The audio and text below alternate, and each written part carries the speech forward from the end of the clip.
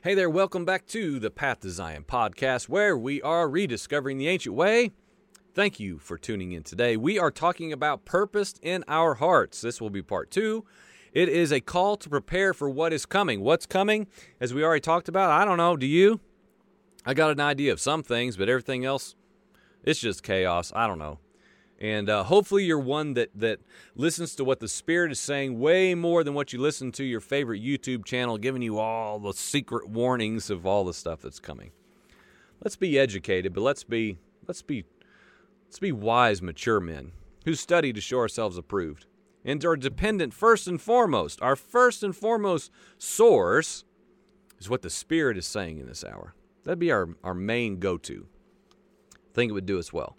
So we talked about the introduction, if you will, of the 4 men in Daniel chapter 1 and how just a little bit of who they were and what they were dealing with and how they excelled. They physically they did very well in a circumstance they should not have. Through that 10 days of testing, if you will, and they abstained from what? Food that would have defiled them. The king's food, they said, no, I'm not going. I'm not going to eat what you're offering because that would defile me in the eyes of my Elohim, and so I'm not going to do it. And they, of course, come out the other side of that, like markedly, even the countenance on their face, whoa, look at those guys. They were awesome going in, and even apparently more awesome 10 days later. They were unwilling to be polluted or stained. And we talked a little bit about what that looks like for us today. Does it even matter what we eat? Does it matter? Can we be defiled today according to eating something that we shouldn't eat? Or is everything free game? Can I go out and start gnawing on a dead deer carcass down the road? I mean, I know that people say, well, I'm not saying that. Now you're just being extreme. Why? I think it's extreme to say that I can go have 10 plates of pulled pork and say that it doesn't matter. I mean, and that's why your opinion and mine have got to be just thrown on the table, and it's not about what we think is right. It's not about what we prefer. If you want to talk about preference now, give me a pound of bacon if we're talking preference. But what? Psalm chapter 141 that we read, I don't want to taste the delicacies of wicked people who do wrong. It's not appealing to me. It's appealing to my natural man, but I don't live according to that. I think that would do us well. We talked about food a lot in part 1, I realize. So, moving on, we were beginning to talk about the text in Daniel where the fiery furnace comes to play. And we're going to kind of jump back and forth a little bit in chapters 1, 2, and 3 to make a point. But this fiery furnace, now, we've all seen pictures in our Sunday school books, presumably. But this furnace was very likely a pit dug in the ground. It was very likely down, which lends itself, when you start studying the text for real, why it even makes sense that even most modern translations said that the men fell into. They fell into. You can't really fall into an oven, but you can fall into a pit in the ground. Nebuchadnezzar had these men. He's pretty angry, and because they're defying at this point, we get to they won't bow down. Of course, they won't worship this false idol. They won't. I'm not doing it, and we're going to get to all the things that they say because it all matters. But they say we're not going to do that. I don't care what happens, but we're not doing that. So Nebuchadnezzar, to be absolutely sure that they would not be delivered from the regular heat of the furnace, as if that, just in case their Elohim is really going to do something. This is how he took Yahweh Elohim and tried to make him more little e Elohim like. Well, just in case their Elohim can do something to deliver them, we're going to crank up the heat 7 times more. And so then he surely won't be able to spare their lives. It's kind of funny. So he had it up, heated up 7 times normal temperature. Now we know what happens. The men fall in. The men who were supposed to put them in, they were burned alive, consumed by the heat, extreme heat. And we know that what I just call, the fourth man shows up, and they say, "Wait a minute, didn't you throw 3 guys in there? There's 4." I love the account. It's pretty incredible. And we know these men were delivered. The man was surely Yeshua, pre-incarnate. We know these men were delivered, right? The story is encouraging, of course. We've heard it. If you've been in church your whole life like me, you remember sitting in the Sunday school room being taught this awesome story. We've all heard sermons based upon this text saying what? God will deliver you just like he did these men. All you got to do is say no to idolatry. All right, Pastor, what's idolatry? Just don't do bad stuff. Stop sinning. Okay, so if I stop sinning, this will happen to me? Yes. And that's kind of, I know it sounds silly, but that's kind of the Christian doctrine, really. It's just generic. It's somewhat bland and lacking. It's lacking instruction. Like, give me some instruction. Give me some clear, defined things to do and things not to do. It's called the Torah. Yahweh knew that we would need told what to do. It's just like our children. My son needs specific instructions, man. And as he matures, he won't need them to the same extent because he already knows what's right and wrong. He already knows what's expected. But we won't get into that. So we've been told, I believe, that if you just nebulously say no to idolatry, God will deliver you, just like he did these men. But just because this is biblical history, and I believe it is, I don't believe this is just some parable. I believe these were legitimate men, of course, history now. Just because that's true does not guarantee that Yahweh has to do this for us. I've been reading, as I said, I'll reference several times, I've been reading the book of Ecclesiastes. And I'm trying to reconcile and balance this flaw in my thinking of what I've been handed as a longtime Christian, which I read these proverbs as if they're absolute promised fact. No other way. But as I read Ecclesiastes, as I listen to other men talk about their vantage point of what it's saying and why, I'm beginning to add to my life the fullness of the Scriptures. Because it would seem if you read Proverbs and you read it beside Ecclesiastes, well, one of these has to give. Because Ecclesiastes says that, we'll just paraphrase and make this simple, awesome things happen to horrible, evil people. And bad things happen to good, godly men. What's the deal? Well, Proverbs says, and this comes to the upright. And this is the promise for the just. Well, what do we do with that? Because we can't choose. Because most people would just be presented a doctrine where you just choose Proverbs. Read Proverbs then. That's what we do in Christianity. Well, just read Proverbs then and just don't go over to that Ecclesiastes. That's just depressing. Both are equally true. So why do I say that?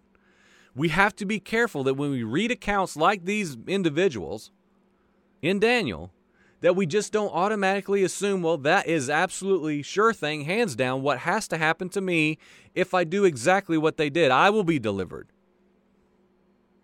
Yeshua is going to show up and walk around with me. So with that in mind for today, the ending, and this is what I want to get to now, the ending of what took place in the context of what I'm presenting is irrelevant.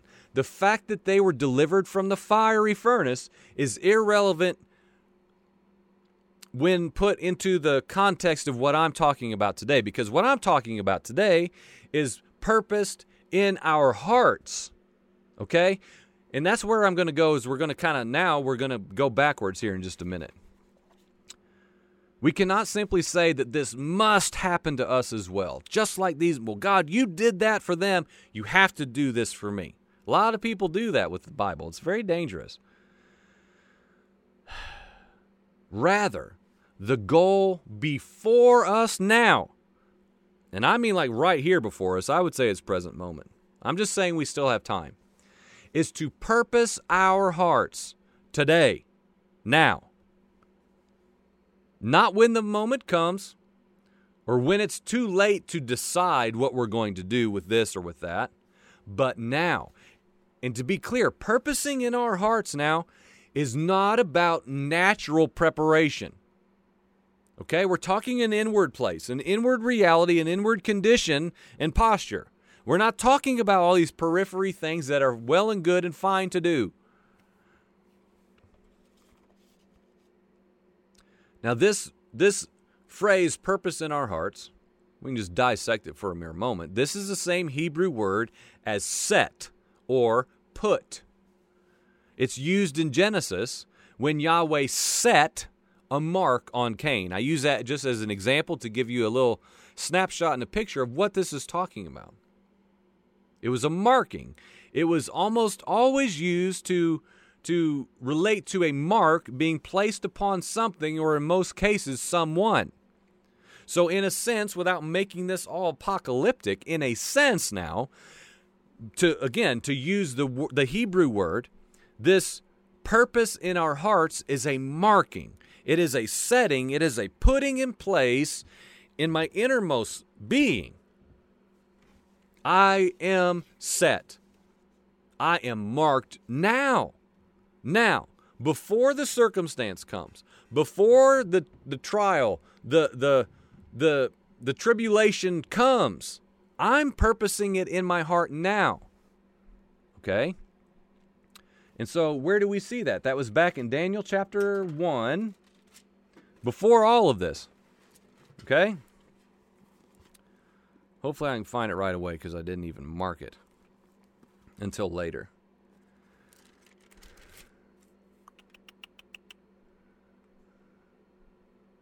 You would think I would have marked that, don't you think? All right, we'll find it at some point. It's in 1, verse 8. And your version may say something that I believe makes it a little less weighty and substantial. It may say something like, he made up his mind, or he determined in his mind to. But there's something about this proper understanding in the Hebrew context of he purposed in his heart, okay? He had a resolve to what? To not be defiled. To not get outside the boundary and parameters of his Elohim, of all Elohims, okay? So people want to make this present moment. I'm not going to use certain words because I know we're getting to a point where all that stuff is going to get you removed from the public sector. But people want to make this present moment and what you have to take and do. The question is it the mark? Is it the mark? And it's almost like, because if it's not, I'm okay with it. But if it is, I'll probably say no. And some people want to point fingers. It already is the mark. You've already taken it. And others, no, it's not. It's nothing.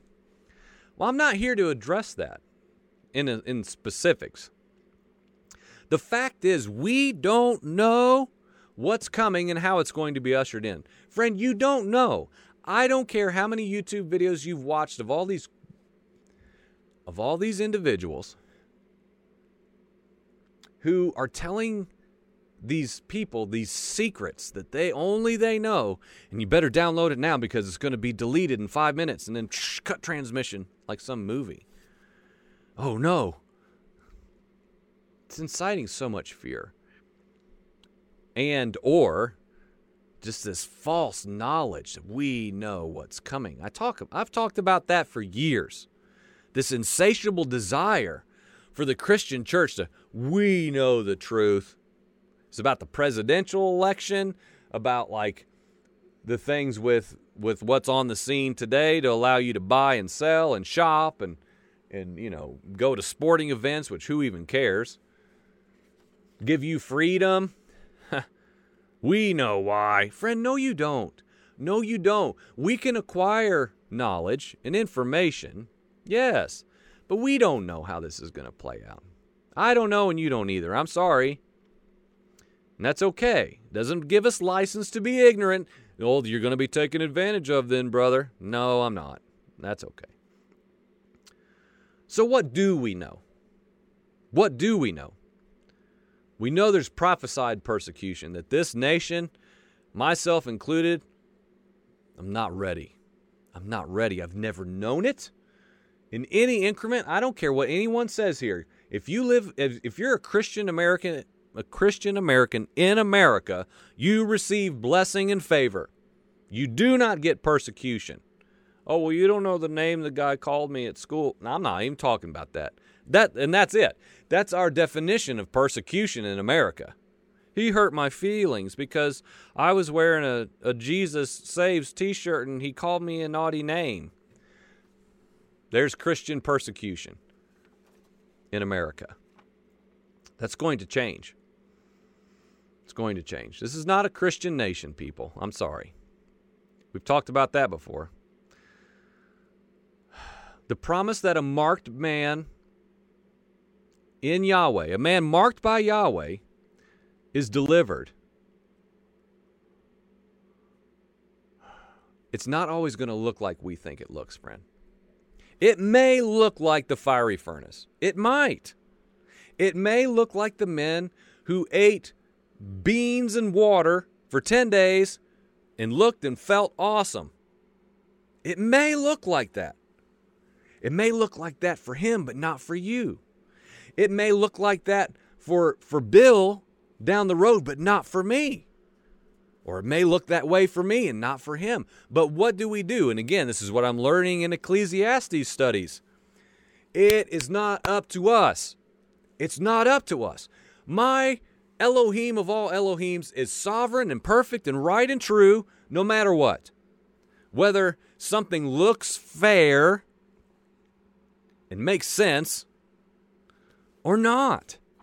I have no right, and I will have no right to say, Yahweh, you didn't cause this to go good for me. I thought you were for me. I cannot do that. I will not do that. Why? I'm purposing it in my heart. So what do we do now? We've got prophesied persecution coming. We may not be delivered like we wish. Our children may not be spared and delivered like we want them to. Let's make a note, though, about some practical responses that we can glean from this text in Daniel chapter 1, 2, and 3. How does Daniel respond to the king's edict? Let's talk about that for a minute. This really stuck out to me. It's chapter 2. So, and again, I want us to think about these things through a modern day lens right now. Let's learn from the Bible. These are not suggestions. Well, they are suggestions in the sense of they're optional. We don't have to do them. Okay, so how does Daniel respond to the king's edict to kill all of the wise men of Babylon, which would have been Daniel, would have been him and his friends? So let's go back to the fiery furnace portion, chapter 2, verse 14. Okay, so all this is going down, right? And the king is irate. He's like, man, because of what's going on and all the issue with dreams, and he doesn't like what he's being told. So he says what? In summary, kill all the wise men. Kill them all. I want all those men who are interpreting dreams throughout the lands, I want them all dead. Well, Daniel knew that himself and his three other wise friends, they're in the boat with that. Their death is for them. So we come up to, well, let's read 13 as well in chapter 2. So the decree went forth that the wise men should be slain. And they looked for Daniel and his friends. Why? To kill them. Plain and simple. One purpose. We're here to kill you. In verse 14, though, Daniel replied with discretion and discernment to Arioch, which is probably not pronounced right, but he's the captain of the king's, one version says bodyguard, executioners. He's carrying out the king's business. And Daniel replies to him with discretion and discernment. Why? He had gone forth to slay the wise men of Babylon, this Arioch. And Daniel answered and said to Arioch, the king's commander, for what reason is the decree from the king so urgent? And Arioch informed Daniel about the matter. So Daniel went in and requested of the king that he would give him time in order that he might declare the interpretation of the dream to the king, in order that they might request compassion from Yahweh, Elohim, God of heaven, concerning this mystery, so that Daniel and his friends might not be destroyed with the rest of the wise men of Babylon. Now, am I saying this is a cut and dry, sure thing pattern of all of us to do? No. I'm saying, or else I'd be contradicting what I just said. But what I am saying is, here's an idea. Because this is what I see again. Let's talk modern day for a moment, because this has to be modern day applicable. Or what are we reading? We're not just adding historical content to our minds.